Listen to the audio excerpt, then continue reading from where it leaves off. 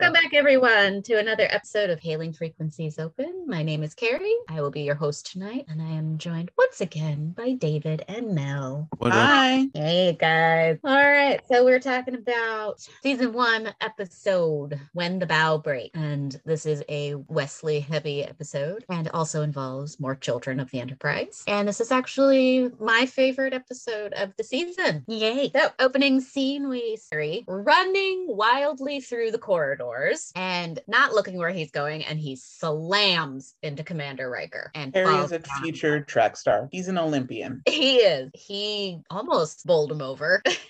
Oh, Riker, ever being the gentle kind of man that he is, picks him up. He's like, hey, what's your hurry? Well, it turns out Harry's running from his dad because Harry doesn't want to go to school and learn calculus. So his father is like, I don't give a crap. You got to go to school and you got to learn calculus. I'm with Harry here. I don't want to learn calculus. I hate math. Math does not like me. Math doesn't like me either. And Harry's dad totally lied to him because he says everyone needs a basic understanding of calculus. And you know what, Mr. Father of Harry? No, they don't. Because I don't think that and I don't think we've been introduced to him in the series yet, but we will later. There's a barber on board who's blue. I guarantee he doesn't have a basic knowledge of calculus. Servers in 10 forward. No, I mean, I know it's the future and it's like science heavy, but there are people in the future that don't want to learn sciencey stuff. Right. And they don't need it because they can get other types of jobs. Yeah. So Harry's dad is just lying to him, probably because Harry's dad wants him to be a Starfleet officer or like everybody. Yeah. Whatever. But Harry doesn't need it because you know why? Harry's going to be a track star. That's right. They still have athlete in the future. They may not have baseball. There are other types of sports. So Mr. Riker goes to the bridge, limping up to where the comms position is. And everybody's on the bridge. And they are in the Epsilon Mino system because they are following a trail of digital breadcrumbs, basically, that have led them to the system and have stopped. And the captain says, hey, Riker, this is going to interest you that we're in this system. And he's like, oh, okay, yeah, sure. What system? Epsilon. He's like, oh my God, yeah, that's totally a system that I know. Tasha pipes up and she's like, what's so interesting about this system? It is the legendary place of a planet called Aldea. And Aldea... This is super weird. Because Riker at no point in the future ever is interested in things like this. Mythological things. At all. This is a Picard thing. So it's super funny that of all the things, they're just like, oh, let's talk about this. And it's like, okay, let's talk about that. Yeah. And it just is weird and it just doesn't make sense. It's true. I agree with you, David. But also, Tasha never knows anything about her friend's interest. That's true. Whenever anybody shows interest in anything around Tasha, she's always confused, which makes me think that she never talks to these people. They're never bothered. Because a lot of the interests that they have are things that they would talk about. Yeah, when in their have a friend. Yeah, when somebody gets genuinely excited about something, at some point they have to have expressed that excitement at some point. Yeah. Even if it was just in passing.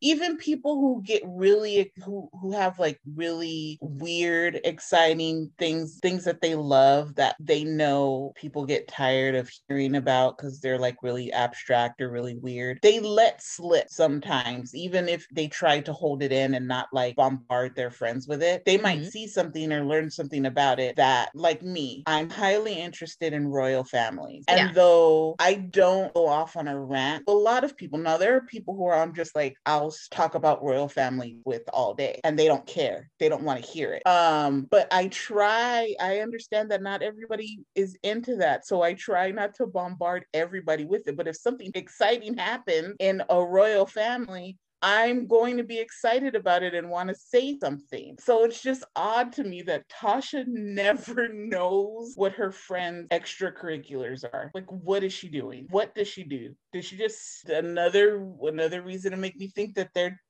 were trying to make Tasha into a nympho? She worked and then she went and found people to sleep with. That's what Tasha did. She totally did. She totally did. Nothing wrong with that. I mean, if that's what she's interested in. Nothing wrong with it. I'm not.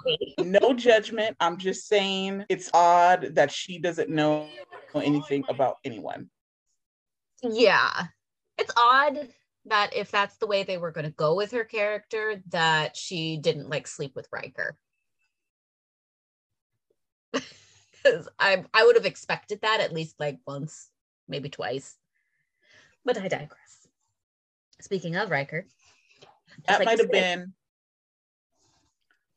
have been because of Deanna. Oh, yeah, that's true. It might have been like, you know what? I'm not gonna hook up with Riker because Deanna's my girl. That's true. They are friends. And if there had not been a Deanna, she would have hooked up with Riker. Pushed. She would have found Riker before she found Data. True. Be like, this little episode has got me going.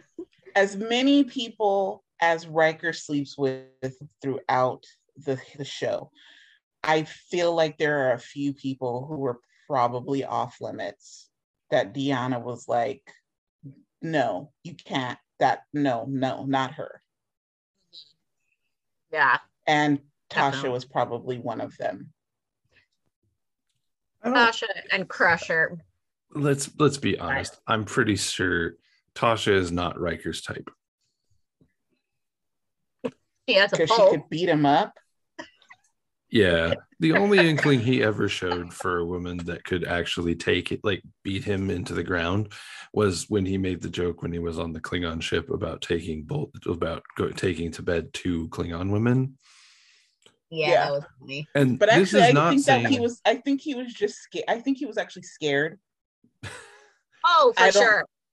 I think that was pure bravado. I think that if he had to take both of them on, he would have peed his pants. Oh, sure. He would die. He's just like, I don't know what to do. Killed him. I mean, he would have died. He would have died, or he wouldn't have crushed his all for the cause. I'm saying he would have been so scared he would have peed his pants, and then he would have tried his darndest, still died. They would have killed him. And you know what? He would have gone out the way he lived, like solid. Death by snoo snoo. Yes, pretty much.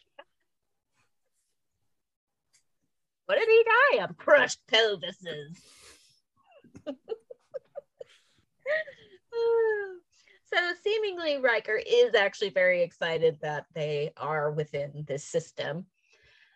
And he proceeds to tell Tasha and the rest of the bridge crew about Aldea. And then you get this earthly, lovely music. And then on the view screen, all of a sudden, this planet just pops up out of nowhere. Yay.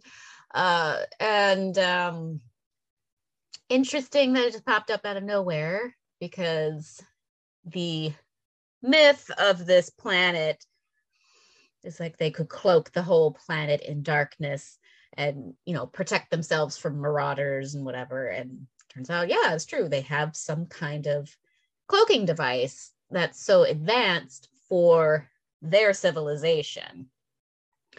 So they had apparently like computer systems thousands and thousands of years ago, while us humans were probably still cave people. So the planet uncloaks, and this lovely young woman named Rashad comes to talk to them and said, oh, hello, Enterprise. We know who you are. We've been monitoring you, and we are so excited to meet you. And we have a proposal for you. They're like, oh, okay, proposal. Cool. We'll beam down. They're like, no, we'll beam over. 2 seconds later, her and what I assume is her dad beam onto the ship. Oh, it's definitely her dad. Yeah, definitely her dad. I also would like to point out that they're very smart, because they had Rochelle be the first face they saw. Right. That's not her dad, who is a jerk. Oh, major jerk. But we'll get into that. So it's just the two of them with a nice welcome basket for the crew of the Enterprise. And immediately when they beam on, the security system alarms go off. And they're like, oh, okay, it's fine. Just like turn them off. And Crusher is like, they haven't been through decontamination yet.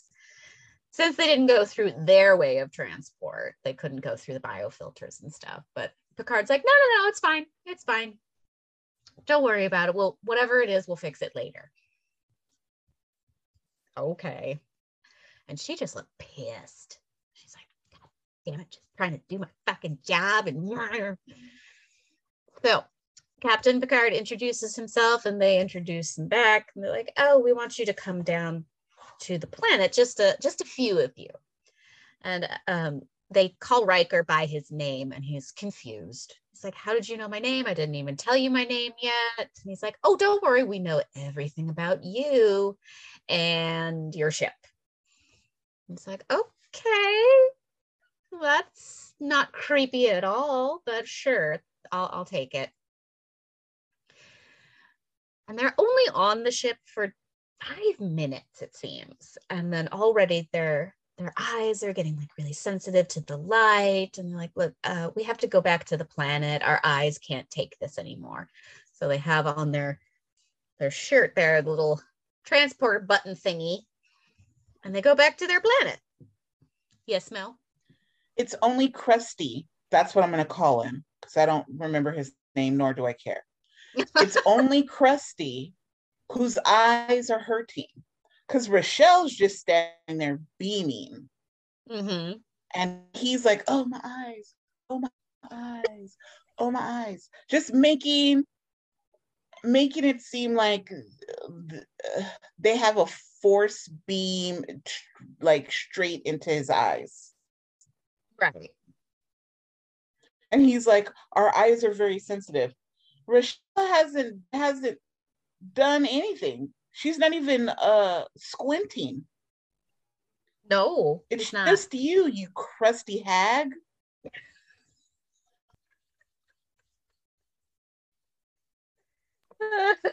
I don't know this actor's name, and I don't have Krusty. I don't have anything against him, like, because I don't know him, but I don't like him. I've seen him in something where his character rubbed me the wrong way, and I don't like him. And there are several people that I'm like that about, where I saw them in something, their character rubbed me the wrong way, and I don't like them. For example, if I ever met Vincent D'Onofrio, I would be afraid he'd kill me. Oh, yeah. Just because he's been in some stuff, and I'm like, no, I don't trust him. I don't trust that. So I don't have personally. I'm sure he's a lovely, lovely man, but I'm not going in a dark alley with him. No. So, just saying. Just saying. On the other hand, if Patrick Stewart was holding a knife to my throat and was like, go in this dark alley, I would go in the dark alley. You know what? I would too.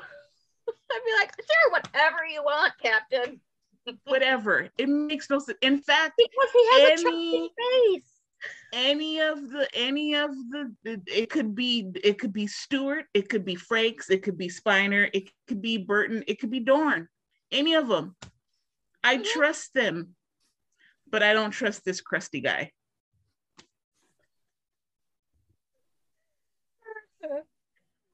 It makes no sense, but that's just how it is. That is just how it is with this episode.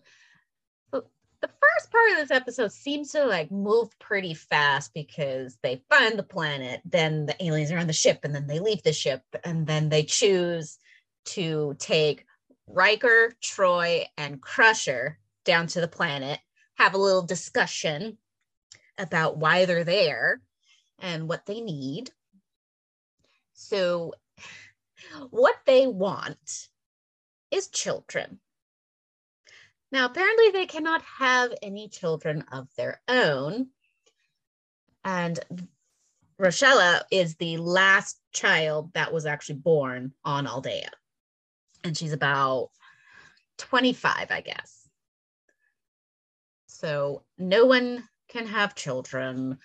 And Riker's like, look, okay, we're sorry about that. I mean, we can try and help. I mean, you know, the doctor can run some tests, whatever. But they, as Melanie will call him, Old Krusty, is convinced that nothing can help them but the Enterprise children. They want to negotiate and technically buy some of the children off of the Enterprise. Because when I want children, I just go buy them. Doesn't everyone? I'll take that one and that one and that one. Their parents still love them. Yeah, but I can still buy them. I know that's a joke, but it actually really happens. No, I know. I'm not. It's sad. And I'm not trying to make light I of know. that. I'm making light of just how it's kind of casually portrayed in this episode is where this is based on, is because it's a super casual conversation, which makes it super weird. Yeah. Because they're just around like it's a normal thing to say. That's the scary part. Well, we're just right. And so that's why I said it as the joke that I said it as, is because it's just like, oh, they're just sitting around just being like, all right, well, let's buy some children. Right. And why are you buying human children? Because they look like them. Yeah. I mean, fair, but you don't know what you don't know. So your hope is that you're going to rebuild your society with, by my count, they took what, 8? Wait, I have a count. I actually have this written down because it makes no sense. It makes no sense. Yeah, because Worf starts counting. Yep. They took 7 kids. So no, I'm sorry. No. I'm sorry. They took 8 kids. Wait. Because there are 2 kids that they don't feature. Yep. Right. You see them right there's at the a little beginning boy. and then never again. So technically they take Harry, Wesley, and the little boy they don't feature. Okay. And then for the girls, they take the musician girl, Alexandria, and there's like another one that doesn't have like speaking. There's a little blonde girl that they don't feature. There might be another girl though. There is another girl. So I think they take 7 or 8. So their plan is to rebuild their society with 8 children. Well, here's the thing about their plan that is super flawed.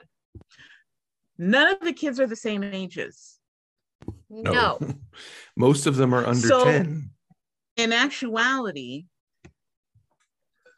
they take any girls Wesley's age. And it seems the eldest girl is the little girl who is set to be a musician. But she's like 8 years old to Wesley's 15. So not only is that gross, but also if we're going to think of it in just maturity wise, she has 2 to 4 years before she can even have children. Right. And at that point, Wesley would still be the only male who she could have children with, because the other kids, boys, are younger than her, seemingly. So she would still have to wait a few years to even procreate with them. See, in my so these people didn't think this through.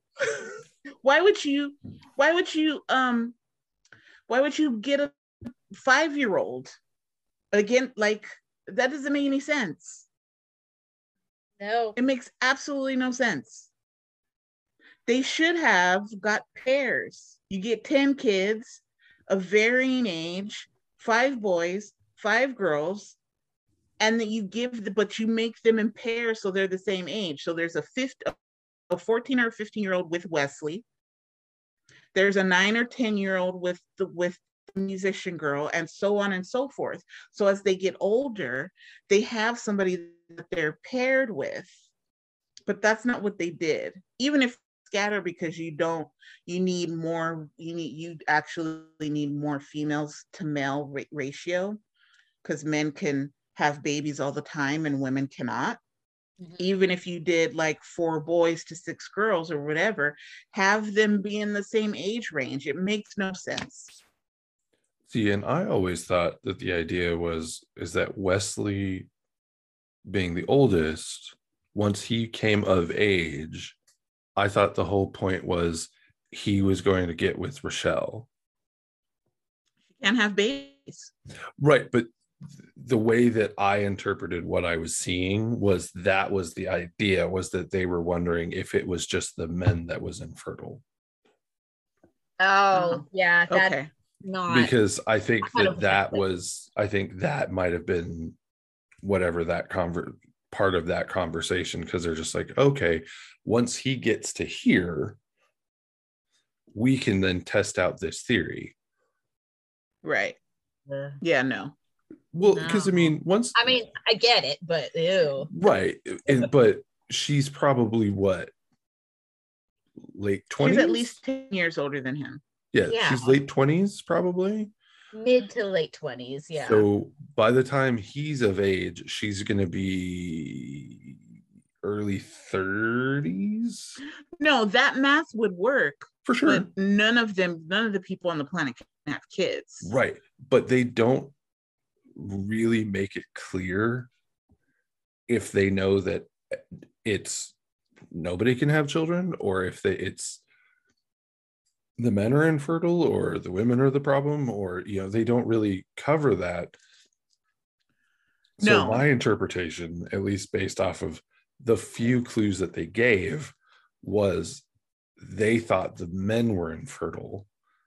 So because of that led to X, Y, and Z. I think that as the episode goes on, we learn that these people are really stupid. Oh yeah, they don't know anything. They don't even know anything about their planet. They are the textbook example of they're very book smart. Mm-hmm. Yes, but they've never been outside, for lack of a better term. Against that, they're not very book smart. Because, and I know we're skipping around, but like when we get into the episode and Wesley starts asking questions about this thing that runs the planet, they can't answer. They have no answers because they don't know. And then at the end of the episode, when they see what's behind the wall, they're like, what is that? If you're book smart, you would know what that was. You would have answers to those technological questions. They just don't know. They've never had to concern themselves with it, so they have forgotten that knowledge. And clearly they don't care to learn the knowledge. The only reason why they ever reached out is because they were broken. But also, when Harry makes his first sculpture and they ask him what it is, and he says what it is, and they're like, oh, we used to have those. You mean to tell me your wildlife died and nobody said, maybe we should figure out what? No, they didn't, because they didn't have any care to. It didn't matter to them until it was happening to them. And then it was too late, because like Dr. Crusher said, their scientists have forgotten how to do science. True. That's true. So they don't know why they're infertile. They don't know who's infertile or how's infertile. They probably don't even know how to have sex anymore. Insert tab A into slot B. I'm sure the Enterprise can download sex. I'm sure Riker could give personal lessons.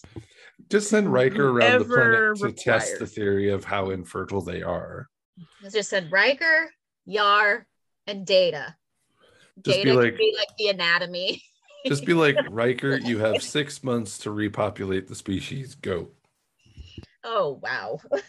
In 20 years, you're like, they go back to visit them to check up, and they're like, why do all these kids look like Riker? Why are they all so tall and have beards? That was lovely. They all have names that are like derivatives of his name. They're all like Wills and Bills and Williams and whatever the T stands for, and all like Riker and Weiker, and like all just.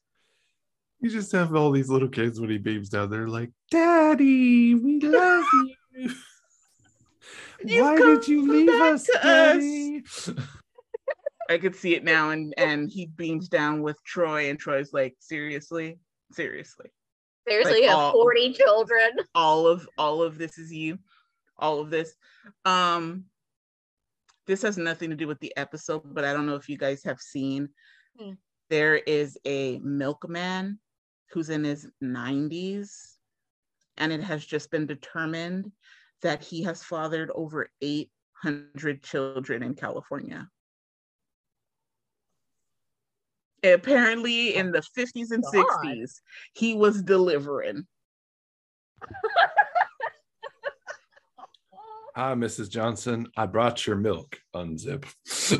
Right. And when he was asked for comment, he said he was proud because he and his wife of like 60 years or whatever never were able to have children, and he thought it was because he was infertile. Oh. But it turns out he was Myrtle, not infertile. So yeah. 800 children. That's a lot of kids. That's like, whoo, that man was really. That's every stop. Riker would be so like a man for Riker to look up to. He'd be so proud. He'd be like, oh, milk. All I had to do was deliver milk. All I had to do was deliver milk. Instead, I'm on a starship with limited women when all I had to do was be a milkman in California. So getting back to this story. Yeah. Because so at this point, they send everybody. So they ask for kids. Troy and Crusher say no. Yeah, Troy is like, humans are very attached to their offspring. And I love that she says unusually attached. Oh, yeah. Well, because I mean, I don't know how Beta Zeds are with their children or well, other. Look at Loxana. Loxana is all up in her daughter's business all the time. So all the time.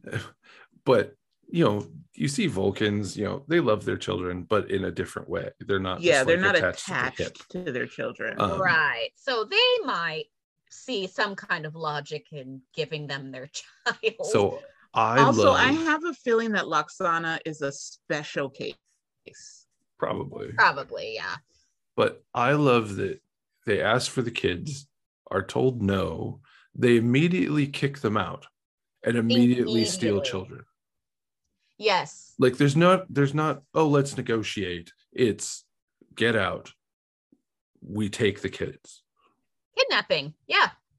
Because at this point, they're probably banking on, well, we're technologically more advanced. Because at this point, they cannot get through their shield. Right. But it's like, okay, you're technologically more advanced, but if we shoot you, game over. You're more technologically advanced, except for weaponry, things of that nature, because you got rid of all of that. Yeah. So they take kids and then they arbitrarily divvy them up. Yeah, it's weird. It seems to me like they had been, and they said they had been monitoring their communications. So they knew, I believe they knew how the people on the Enterprise would react. Well, they had to have. So they had this plan already. They're going to say no, we're kids anyway, and then we're going to shoot them into space. Which makes it super stupid. Because they're like, all right, well, we're just going to kidnap children. So why'd you ask? Just take the kids. Right. Like you did a dog and pony show for no reason. And then you Yeah. arbitrarily hand out these children to various people. Now, I'm uber curious how that decision was made.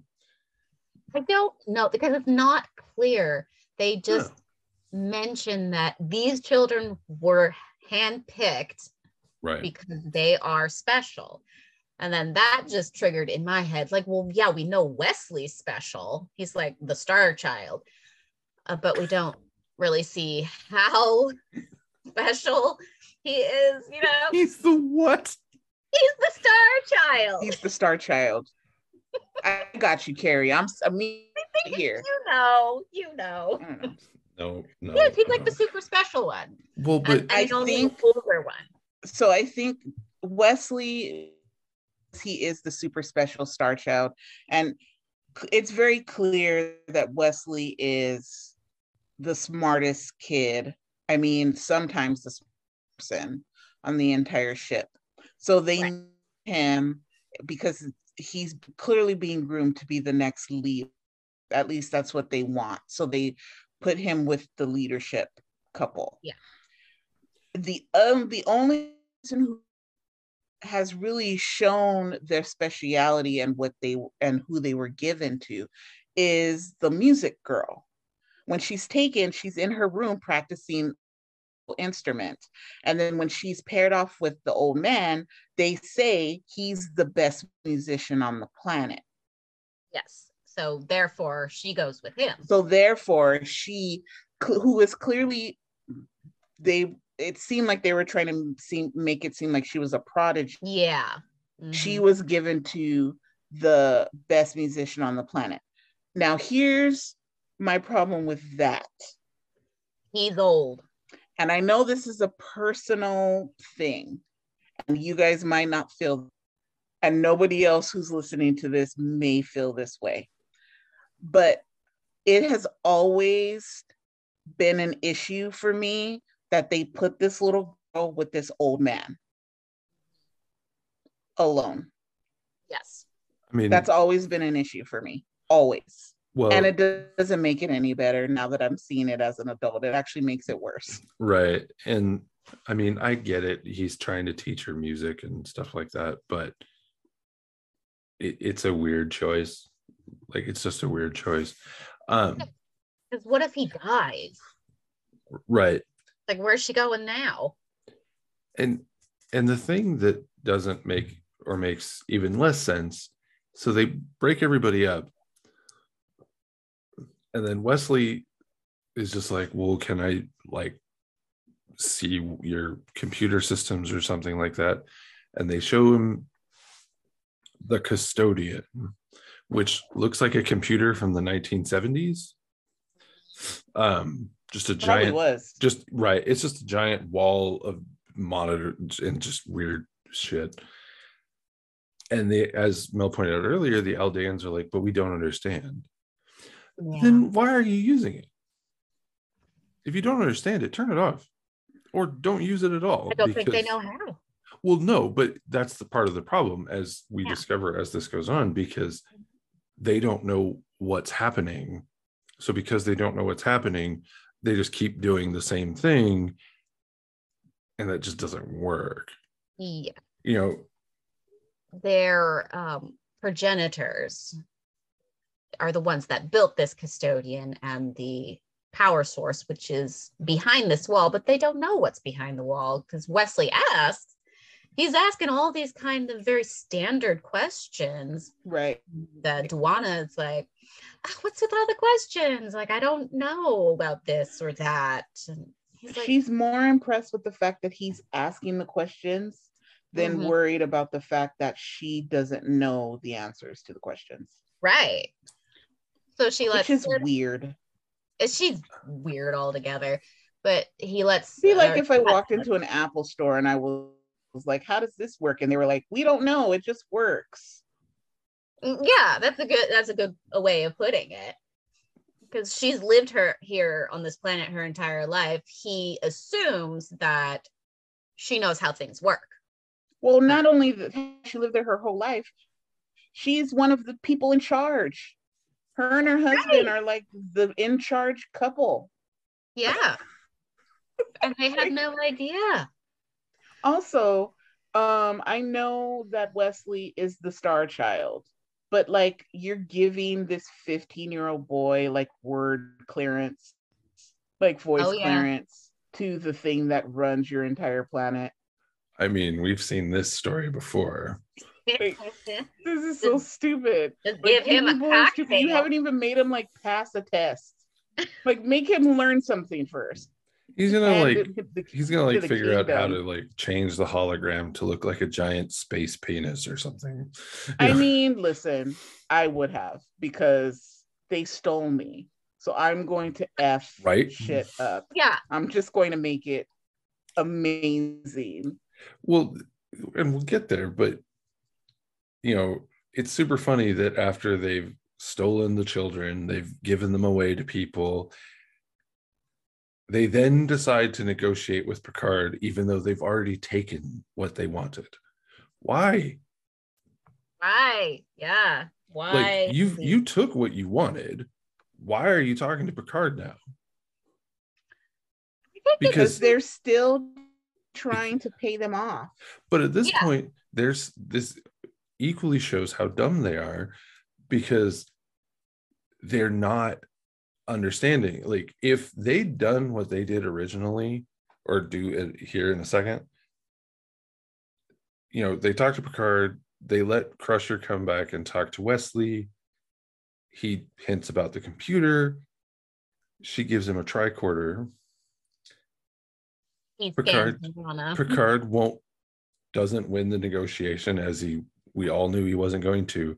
They then zap the ship with an energy beam that sends the ship 3 days away, and they explained they could send the Enterprise an impossibly far distance. If they wanted this story to end even way differently, they do that first. All right, we took your kids, zap. Right. You're in the Delta Quadrant, or you're in the Alpha Quadrant now, or Delta Quadrant now. You're really far away, and it's going to take you forever to get back. Here's the other thing I don't understand, which might just be me, and I probably shouldn't even question it because it's Star Trek. They're 3 days away. And I know that the Enterprise goes out to very far distances where other Starfleet vessels aren't, but they're 3 days away. Did they even try to contact Starfleet and say, yo, 7 or 8 of our kids got stolen. We've been pushed 3 days away at warp 9, which means they're like 3 weeks away. Unless they specifically say we've reached out to Starfleet. They don't say shit to Starfleet. I know, but I don't understand. Because your kids were stolen and you just got knocked 3 weeks away. Let's be completely honest. If something happened to the warp core, because it has been established time and time again that they have to take a break when they get to warp 9 and they run it for a certain amount of time. They can't run warp 9 for 3 solid days. Nope. They can't. Nope. So at some point they have to take a break. So it's not really 3 days at warp 9 because they would blow the engine. Mm-hmm. It would take them longer. I'm thinking it's about a week to get back. Probably. So they don't contact Starfleet and say, hey, is there another ship in the area, or another ship that could meet us there or something, because these fools stole our kids? What the hell is wrong with Picard? Because as far as I know, Starfleet never finds out that they stole the kids until they do like an officer log review. And they're like, wait a minute, you let some people steal your children? That's what I'm saying. Starfleet, as far as I'm concerned, Starfleet doesn't know anything that happens on the Enterprise. Oh, they don't. Nothing. They don't. It's well established. They're just running around here. First, it was Kirk running around here making little half human, half green babies, fighting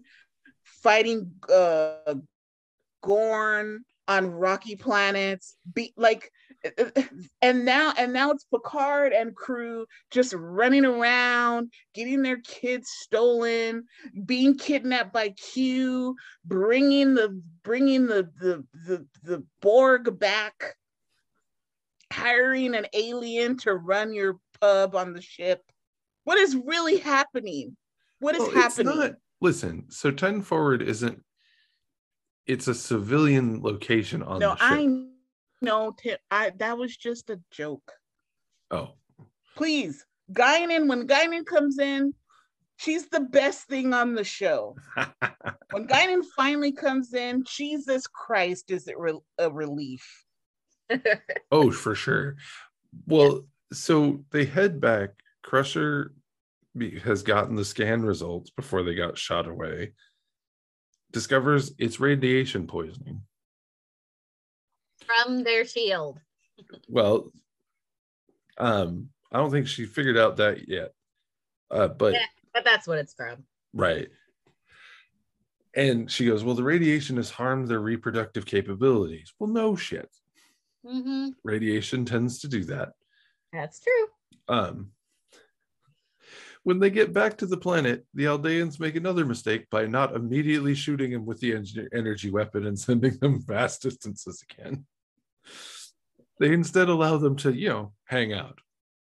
Like, hey, come back down and we'll negotiate. This is like, I don't know, the third time or something like that. Right. And Picard's like, all right, we need to figure out how to get through the planet's shields. Fine. Here comes Data and Geordi to the rescue. Well, Wesley is aware that the Enterprise is in orbit, and only then does he ask the children to passively resist. Mm-hmm. I'm sorry, what? The kids are not talking. Nope. And not eating. Nope. And they're all in a little circle group together in one room. Right, but this doesn't start until the ship gets back. I know. I would have started for the entire time that the ship's been gone. They're just like la la la la. We're just and it's just like wait. And then when it comes back, it's like, oh well, we miss our parents. What were you missing the last 4 or 5 days? Yeah. So these people who have not had children for like 25 plus years, none of them know how to deal with children. So the second they start missing their real parents, like the little girl Alexandra, she's like, I want my mommy. She's like, ooh, I don't know what to do. Here's the thing, David, to answer your question. With kids,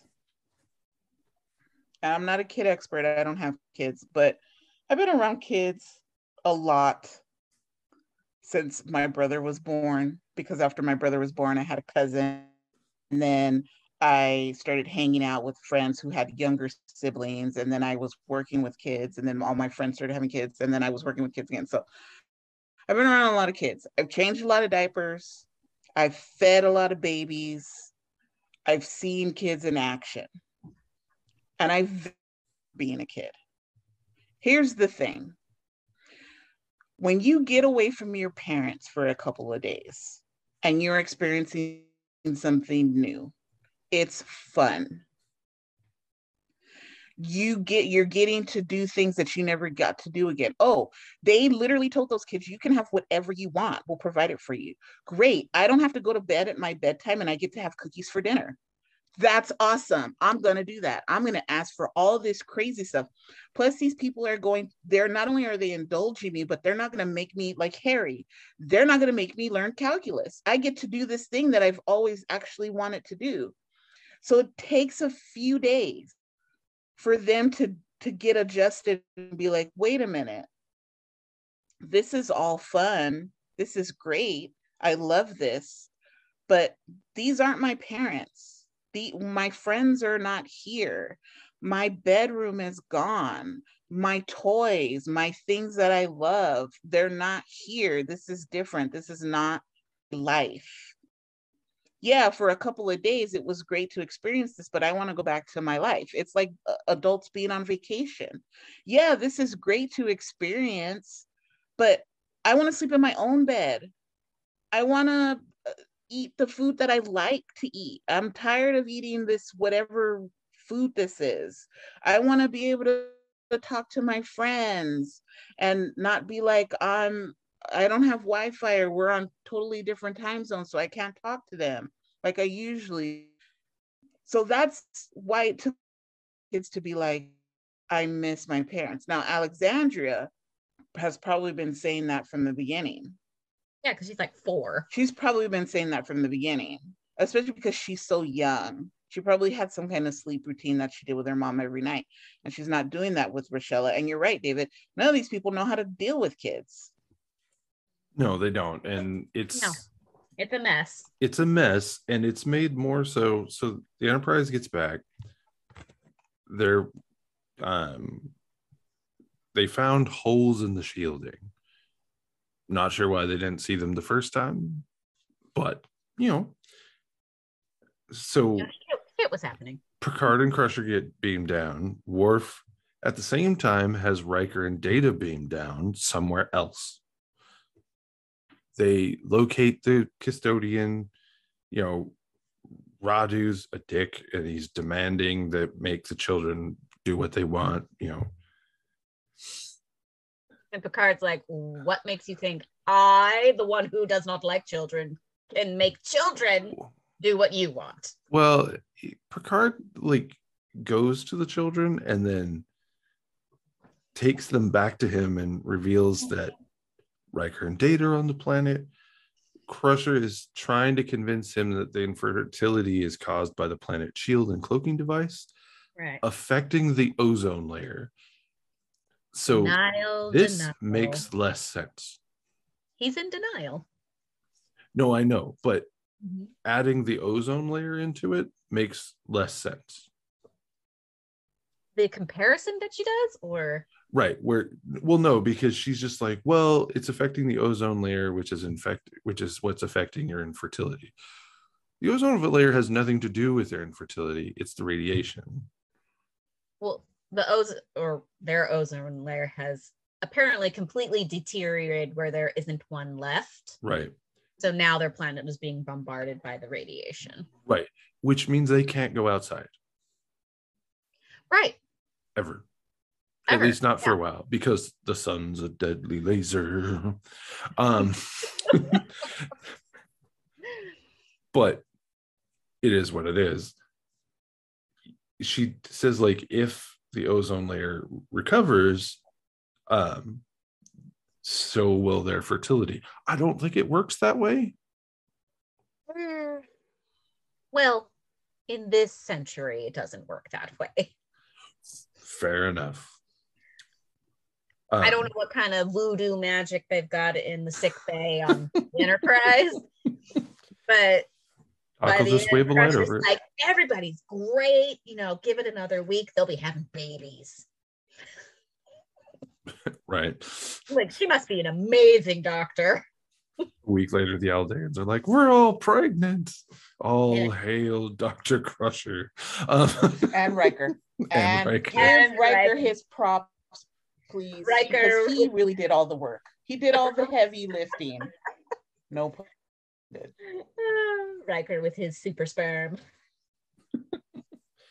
I actually, when she came in and said that when she came in and said that, everything was going right with the treatment, I thought to myself, how long is it going to take before they can start having kids? Yeah. Here's another thing that brings me back to, why are we not telling Starfleet this? We know from watching this show that there are kids who lose their parents. There are orphans all over the Federation. You're telling me that they couldn't come to some type of agreement where not only do they heal the people of Aldea, because let's face it, Rochelle is the youngest person we see.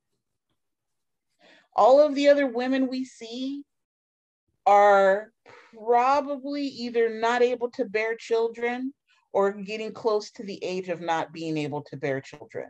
which means Rochella would have to have all of the kids, which makes no sense. She better get started. So like call in reinforcements. I'm not saying you sell the kids, you sell the orphans. What I am saying is, hey, there's a bunch of orphans that Starfleet has to find somebody to take care of and house. And so why not ask the Aldeans if this is something that they're willing to do? They were clearly willing to steal children. Why not ask them, hey, we have all of these children who don't have families. Would you be willing to take them in and teach them your culture and raise them, and they can be the progenitors of your future? But of course, you have to contact Starfleet and tell them that your children were stolen. Bring the ship with the orphans. This is getting weird because at first we're just like, all right, no stealing. And now we're just like, no, but we could give them other children. It's like, wait, what are we doing? No, I'm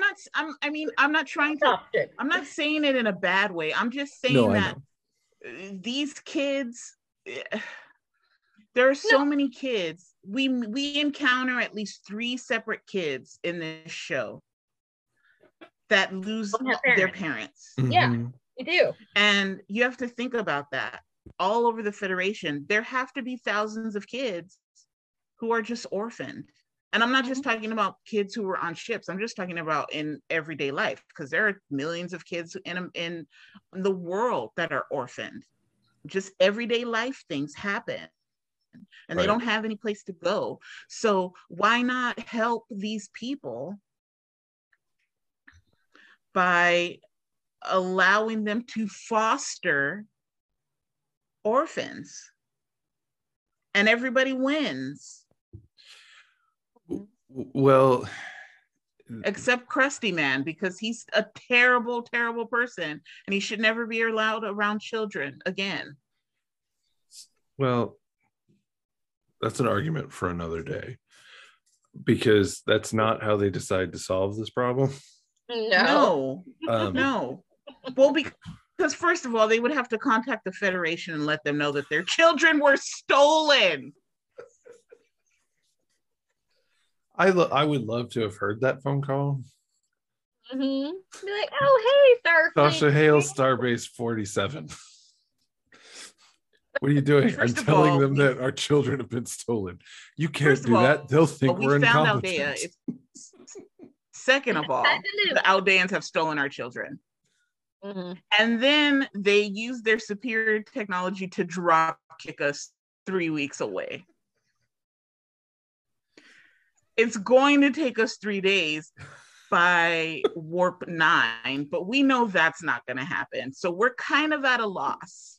They can beam onto our ship while our shields are still up, but we can't beam down to them. They can just make their entire planet disappear. So we are SOL. We need help. Right. I mean, at that point, I would contact an alien race, like the Romulans, be like, okay, can you figure out their cloaking device?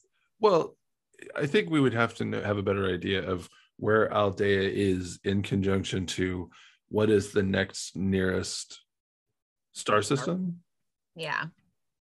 Friendly or otherwise. Like, are the Klingons closer? Great, call them.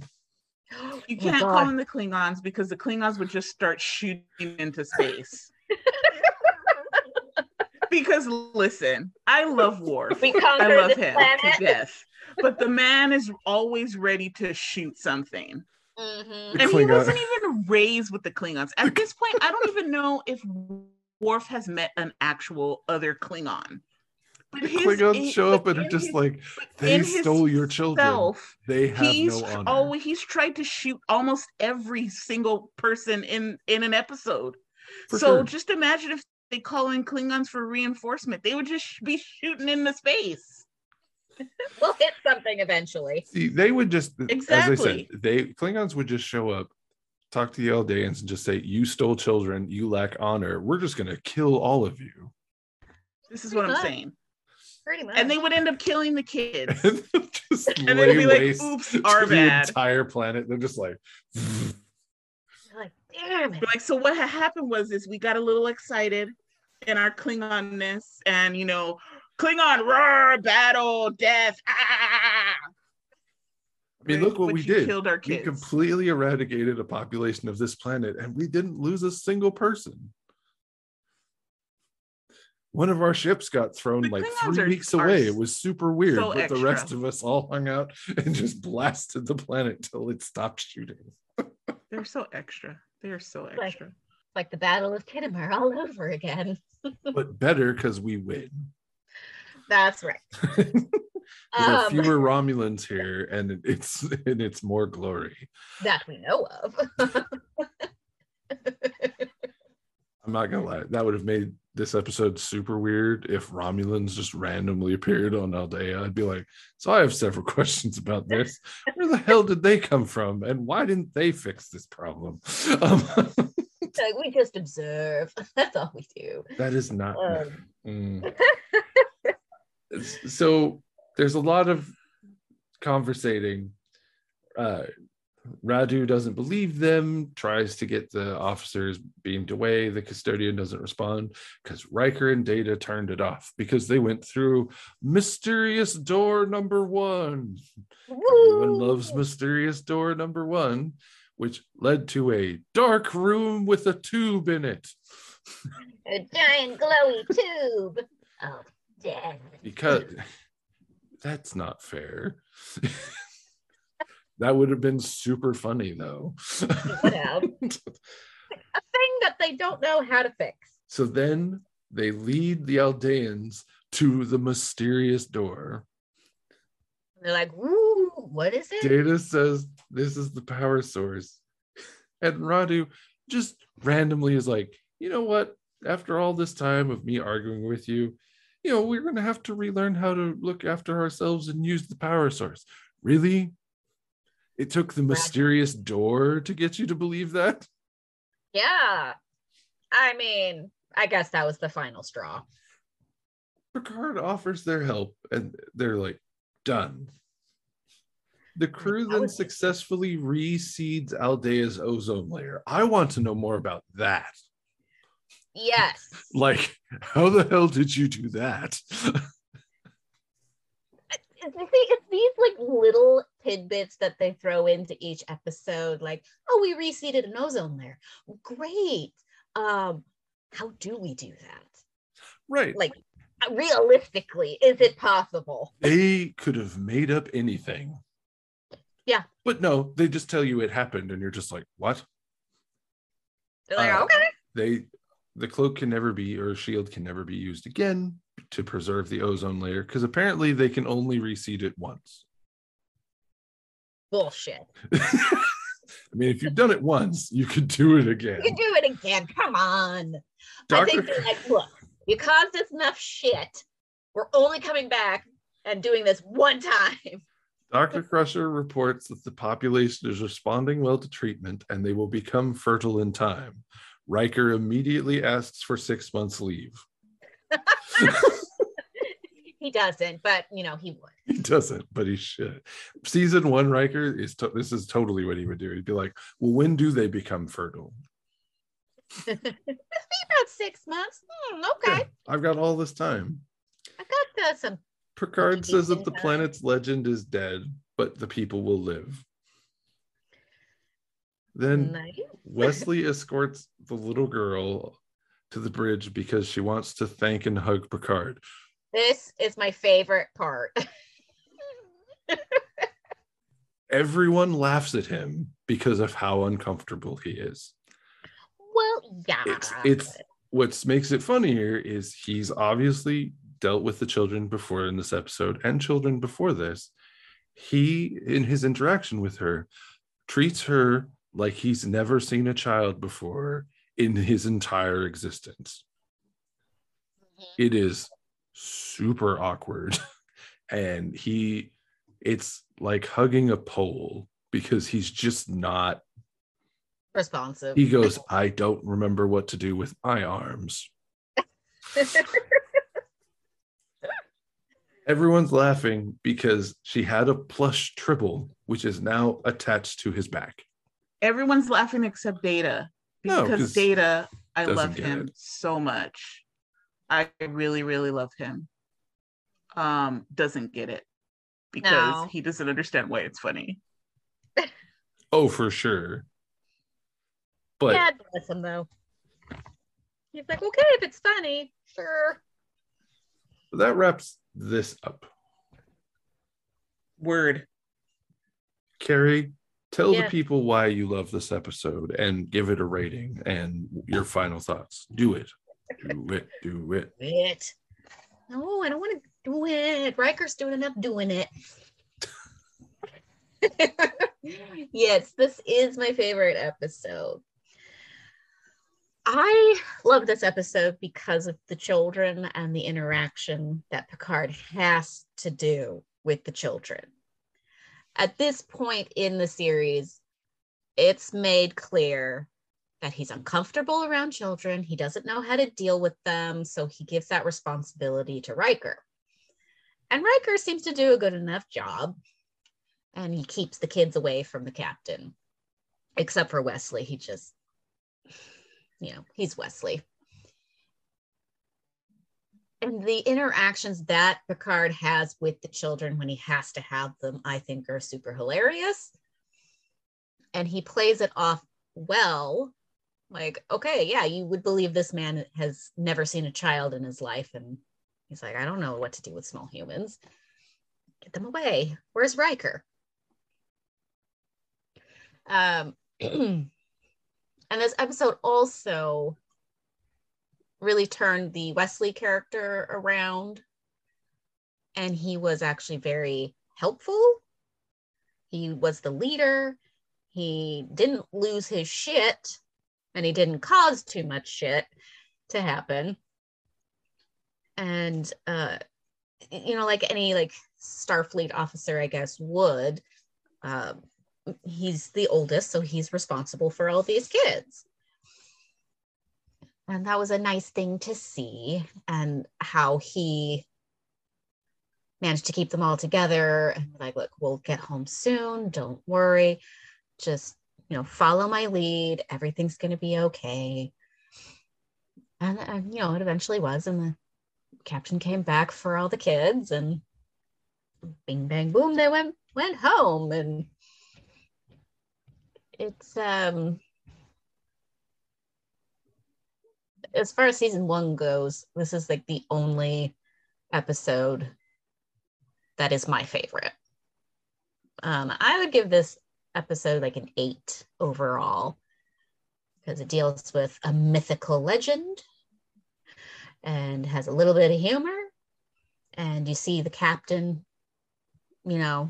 being uncomfortable around children, which is totally human, and you do want to see that side of these characters off duty and whatnot, and in certain situations. So that is my rating. 8 for me. All right, Mel, go. Where are we going? Aldea. Okay, sweet. To go catalog all of Riker's progeny. Yes. Awesome. So this episode was stunted to me. The best parts were the kids, and half of them didn't even talk. 2 of them we didn't even get storylines for, which was super weird. The other parts of it felt really forced, and a lot of the times it seems like the cast didn't really have anything to do. And there was at one point, there was a camera shot that started, and Tasha was in the shot.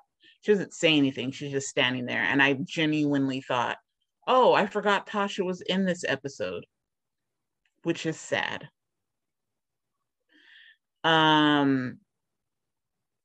there was also this first season they have a use of the fisheye lens, which is very disconcerting, and I hate it so much. I wish they would stop, but I know they continue to use it, which is ridiculous. Patrick was good in this episode, and I think that his short dealings with the kids, first on Aldea and then at the end of the episode with Alexandra, was good. You could see how uncomfortable he was, but I like to think that, considering over the last few episodes, he's worked with Wesley, that has given him a little more, even though Wesley's older than the rest of the kids, that's given him a little bit more reflection on how to deal with kids. So I think that if this had been one of the first few episodes, he probably would have just been yelling at the kids instead of trying to actually comfort them. But I think because he has to deal with Wesley, he is learning to deal with kids. But I also like it because we know Picard doesn't like children.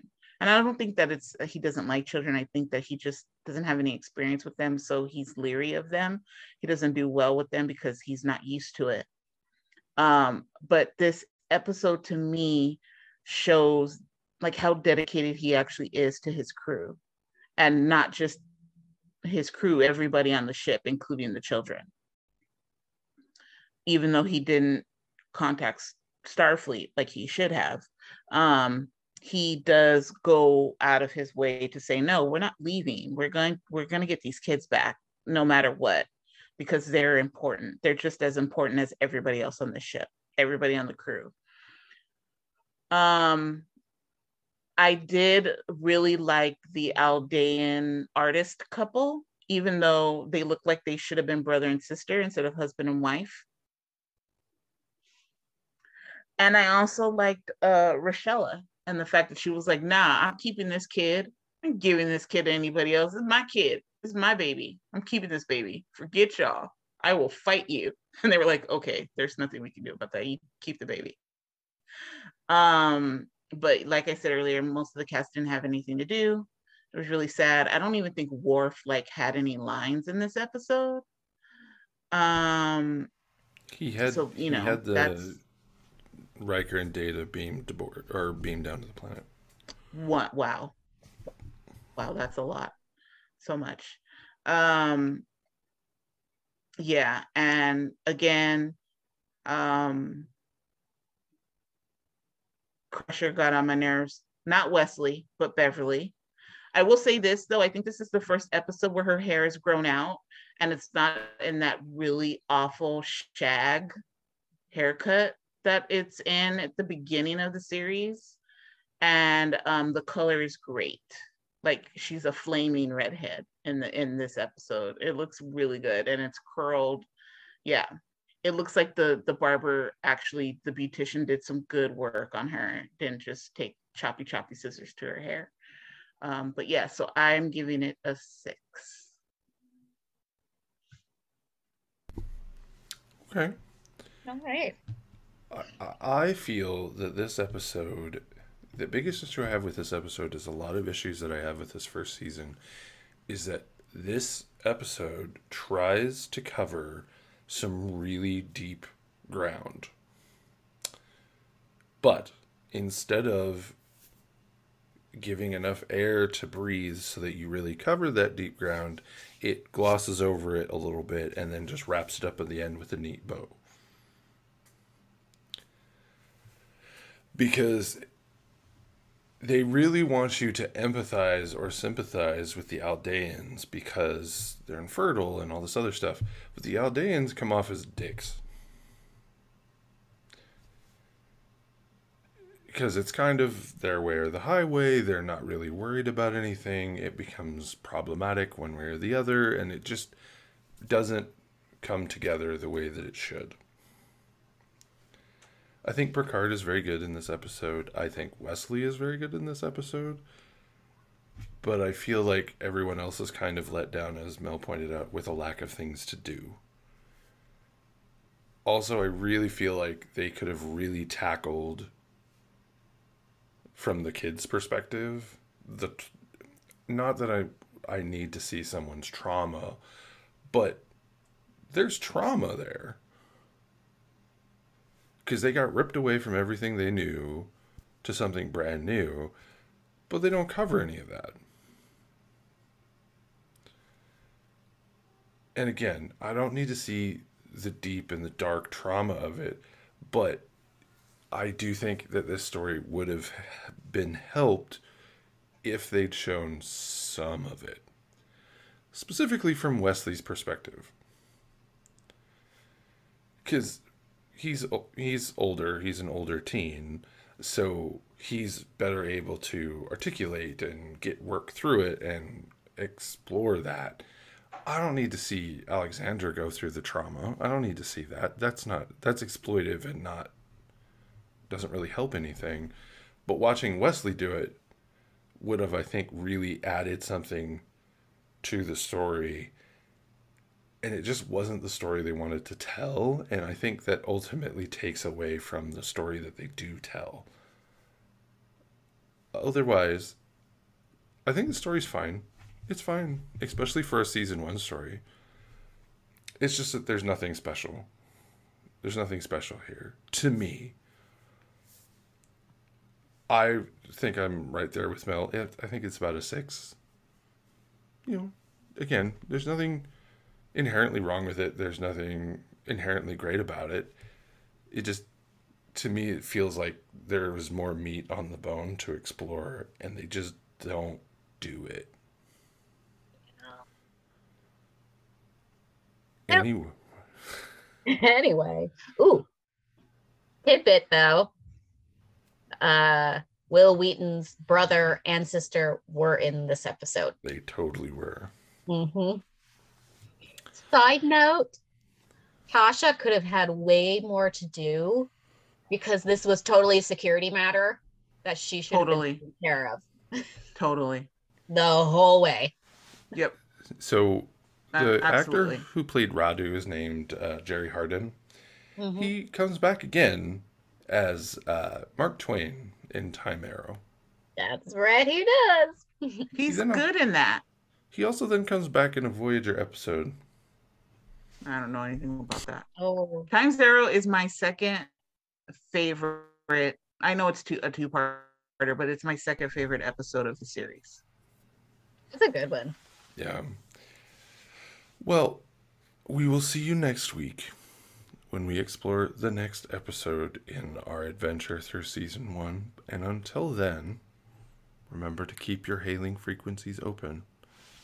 Bye. Bye.